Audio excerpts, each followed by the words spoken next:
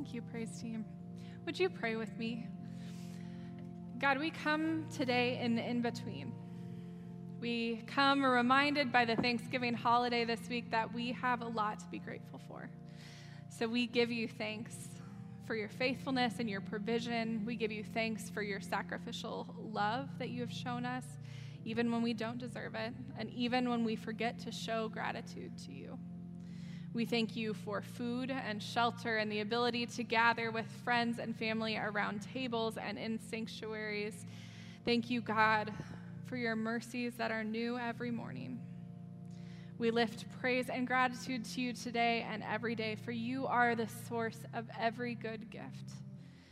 We are grateful, and yet we come out of Thanksgiving straight into Advent, into a season that invites us to acknowledge our personal longing and all of creation's groaning for a Savior.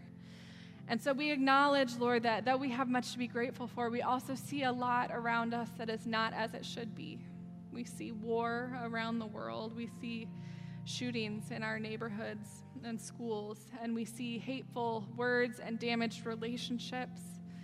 We see creation that has been abused and neglected, and people who are hungry and diseased and lonely. And so just as the Israelites longed for a Messiah, just as Simeon and Anna waited and longed for God to come close and set people free, so we are longing, God, for you to come again and finish the restoration of all things. We come to Advent longing and expectant with the words of gratitude still on our tongues. And we trust your promise that you will come again. So help us today to hope and to trust in you, Emmanuel, God with us.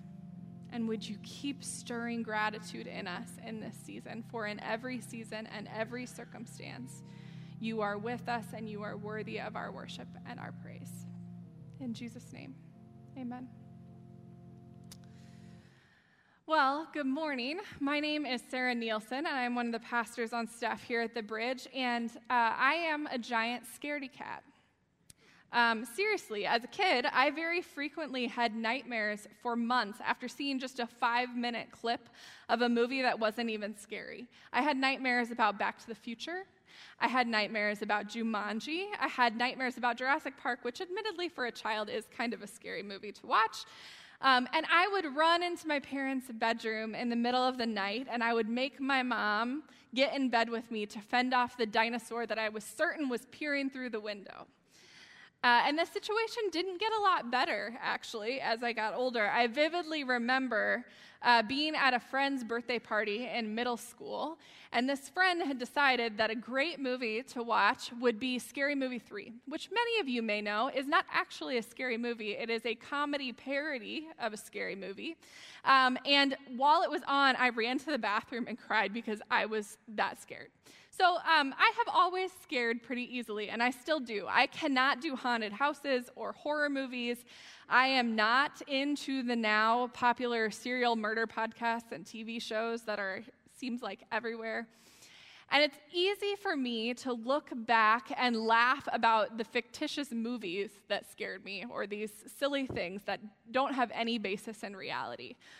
But it's a little less easy for me to look back on some of the other things that kept me from sleeping when I was scared as a child. I remember learning in kindergarten about how it was important to make a plan to get out of the house from my bedroom window if there was a fire in the house. The fire department came to school and gave us this whole lesson.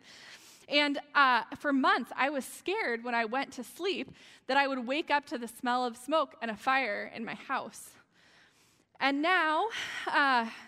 And also, when I was in second grade is when the Columbine shootings happened. And for probably years, honestly, I was scared both to go to sleep and to go to school.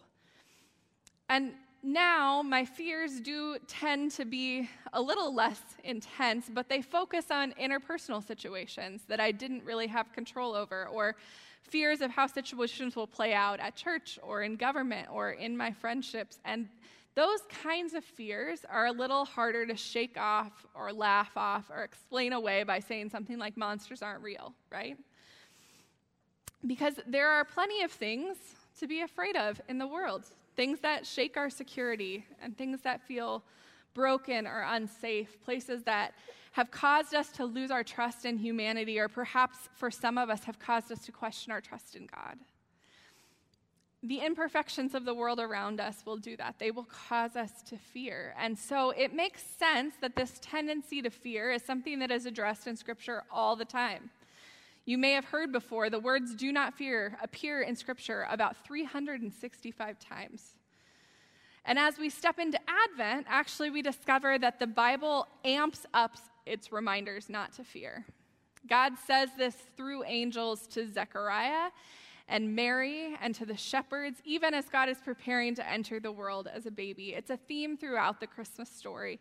And it's actually one of the 4 themes that we're going to be focusing on as a church throughout Advent. We as a church have decided to actually focus our sermons for the next 4 weeks on the themes that appear in the angel's announcement to the shepherd. You'll hear this verse in the middle of our scripture reading this morning, but I'm guessing that it's a familiar sentence to you. The proclamation that we will focus on is the angel saying, "Fear not, I bring you good news of great joy that will be for all people." Today we're going to focus on the phrase "fear not," and then for the next 3 weeks we'll unpack the phrases "good news," "great joy," and "all people" as important parts of our understanding of Advent and the story of Christmas. So let's dive into the surrounding passage this morning. If you could open your Bibles with me to Luke 2, verses 8 through 14. Let's refamiliarize ourselves with this portion of Scripture. If you don't have a Bible with you, the words will be on the screen.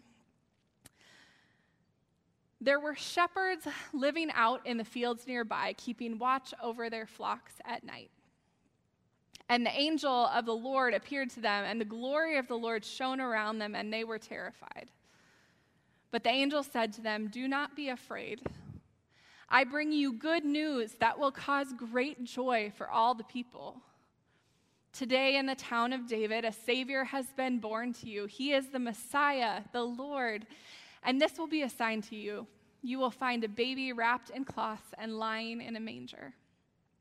Suddenly, a great company of the heavenly hosts appeared with the angel, praising God and saying, "Glory to God in the highest heaven, and on earth peace to those on whom his favor rests." This is the word of the Lord. Thanks be to God. So it seems important to me that the phrase "do not be afraid" is said to so many characters in the Christmas story. And it's the phrase that begins the famous speech by the angels to the shepherds. I've heard many a sermon that talks about the amount of fear that people would have in the presence of angels. And I don't mean to negate that, because I do think that the gravity and the glory of being in the presence of a supernatural being like that would be terrifying. And that's probably at least part of the reason that the angels always have to start by telling people not to be afraid. But I think that there is maybe an even more significant reason this phrase is used throughout the Christmas story so frequently, and it's because all of the people were afraid of something. And the coming of God among us is the only thing that helps our fears subside. One of my favorite artists, Scott Erickson, recently wrote a book with some reflections on his go-to Advent-themed artwork. And while he is reflecting on fear, he says this: "Be not afraid could be a legitimate substitution for the greeting Merry Christmas." Imagine that for a moment, if you would. If rather than saying Merry Christmas to people as you enter a store, or rather than saying Merry Christmas to people as you enter a church building, if you slowed down and looked people in the eye and instead said, "Be not afraid." And I get, okay, that would be weird, so you're probably not going to do that, and it would break our social norms, and many people would not actually enjoy that experience. But how many of you today need that invitation to remember, don't be afraid? As you prepare for another child, even though your income isn't what you wish it would be, don't be afraid. You're not alone. Don't be afraid as your memory is not what it once was and you struggle to get up off of the couch. Don't be afraid. You're not alone. Don't be afraid as you consider how much technology is impacting the world around us. Don't be afraid. Your children and your grandchildren are not alone. Don't be afraid as you consider the ways that your community and your church and your social network is changing. Don't be afraid. You won't be alone. How many of us could use that reminder through this Advent season for some part of your life that is making you anxious right now? The people in the original Christmas story needed these reminders too. Mary and Joseph and Zechariah and the shepherds and the people keeping watch in the temples, they needed to be reminded not to fear, because just like for us, the world they were living in was scary too. Judea was a scary world. Government leaders at the time were so power hungry that they endangered and even killed children to make sure that they kept their money and their positions of power. The taxes were high and unpredictable, and the people in the community didn't even reap the benefits of them. The rich got richer, and the poor kept wondering how they were going to make ends meet. Shepherds kept watch over their flocks, missing bedtime stories with their children, and worrying that there was going to be enough food on the table. Elizabeth and Zechariah struggled to get pregnant, and they feared and worried that their plans and their dreams might not get fulfilled. There were things happening in their lives that were entirely out of their control. And Mary, people were so quick to ostracize a woman who got pregnant outside of marriage. Mary could have had all of her closest relationships broken in an instant. Mary would have had her social standing, her community lost. She had plenty that she could be fearful for. And Joseph, I'm sure, felt like he had been betrayed and disappointed by someone that he thought he could trust. And I'm sure that before the angel arrived, he spent some time spinning and fearing a future that was so very different than what he had been preparing for and planning for. The world even then was broken and unpredictable and in need of a savior. Sin and darkness and scarcity reigned, and they were longing for God to intervene, because he had promised that he would. But it had been 400 years, and it seemed like God had stopped speaking or moving or intervening. And I wonder if many of the people had started to resign themselves to the fact that they were going to have to do this alone. Isaiah says it this way. You heard Beth read this earlier. The people were walking in darkness. They were living in the shadow of darkness before the light shone, and they were anxious and afraid and felt that they were left to fend for themselves. I remember laying in bed at night as a kid, trying hard to not be afraid of dinosaurs and fires and guns. I tried everything. I kept my lamp on. I put on story tapes to distract my mind. I held tight to my giant stuffed horse that I do still have. But nothing that I did subsided that fear. Nothing made me feel better when I was in my room on my own. Nothing made me feel better until I would get out of bed and tiptoe to my parents' room and whispered, Mom, Mom. And after she got past her initial freak out, because how scary is it to have a child standing quietly in the dark in front of you as you wake up? After she got past that, she would get out of bed and she would come lay next to me until I fell back to sleep. Now, she didn't actually make the dangers or the potential situations go away. She just laid next to me. She just made me feel like I was no longer the only person in the room or the strongest person in the room, and she reminded me that no matter what happened, I was not alone, and her presence brought me peace. Now, my nightly fear as a child lasted actually a pretty long time. I was still struggling to sleep without nightmares and to fall asleep without fear until late elementary school. And one night, I remember waking up in the middle of the night from a nightmare, breathing heavy and kind of shaking, and I decided that I would try to recite Psalm 23 in the middle of the night, a passage that we had been memorizing in our Sunday school class. And this was not the first time that I had tried this. And I recited it in my head a few times, feeling no real relief or peace from my fear. But then I opened my eyes, and I'll never forget, I experienced a light and a warmth fill my bedroom, and my fear just left. And after that night, when I felt fear, it didn't last very long. And I don't know why God didn't intervene like that sooner. And I know that some people don't ever have an intervention like that, but in that moment, for whatever reason, God's grace to me was that he decided to make himself known in a very real way. And I knew that I was not alone. The presence of God gave me peace, just like the presence of my mom had. And I knew that I would not be alone going forward. Part of the reason I think that the angels say don't be afraid so much in the Christmas story is because they know that the one thing that could calm our fears is about to happen. God is coming among us, so we are no longer alone.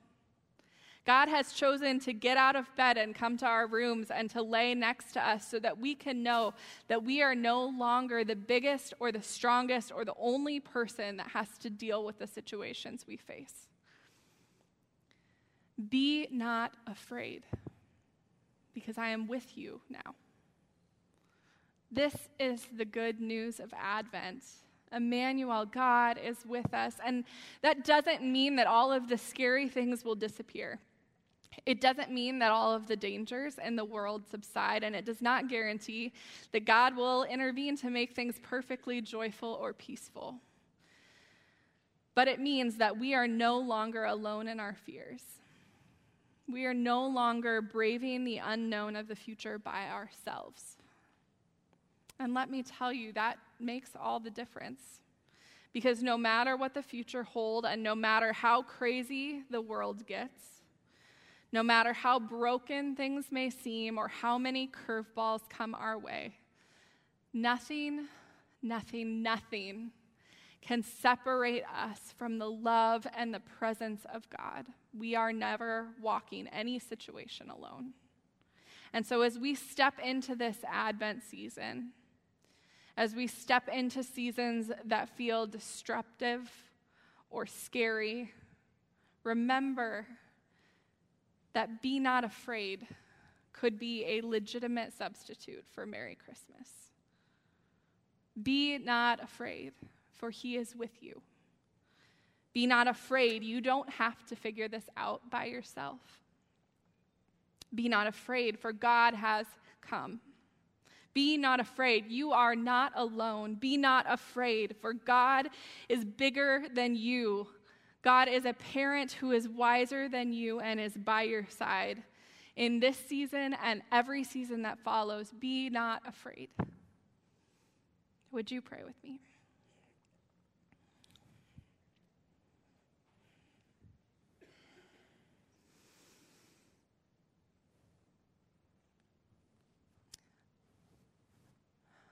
God, we are small, and we are needy, and we are not in control. But you are, and you are strong, and you are big, and you are present. And so, God, would you, in real ways today, bring your presence to places that are scary? Would you bring your presence to places where we are experiencing anxiety or depression or fear of the future? Would you teach us, God, to look for your presence in our midst? Would you teach us, God, to not fear because we are not alone? God, I don't know what that looks like for each person in this room. But I do ask that your presence would come near, that you would make us aware that Emmanuel, God, is with us. Would you help us to trust that and to seek that and to remember that in this season? In Jesus' name, amen.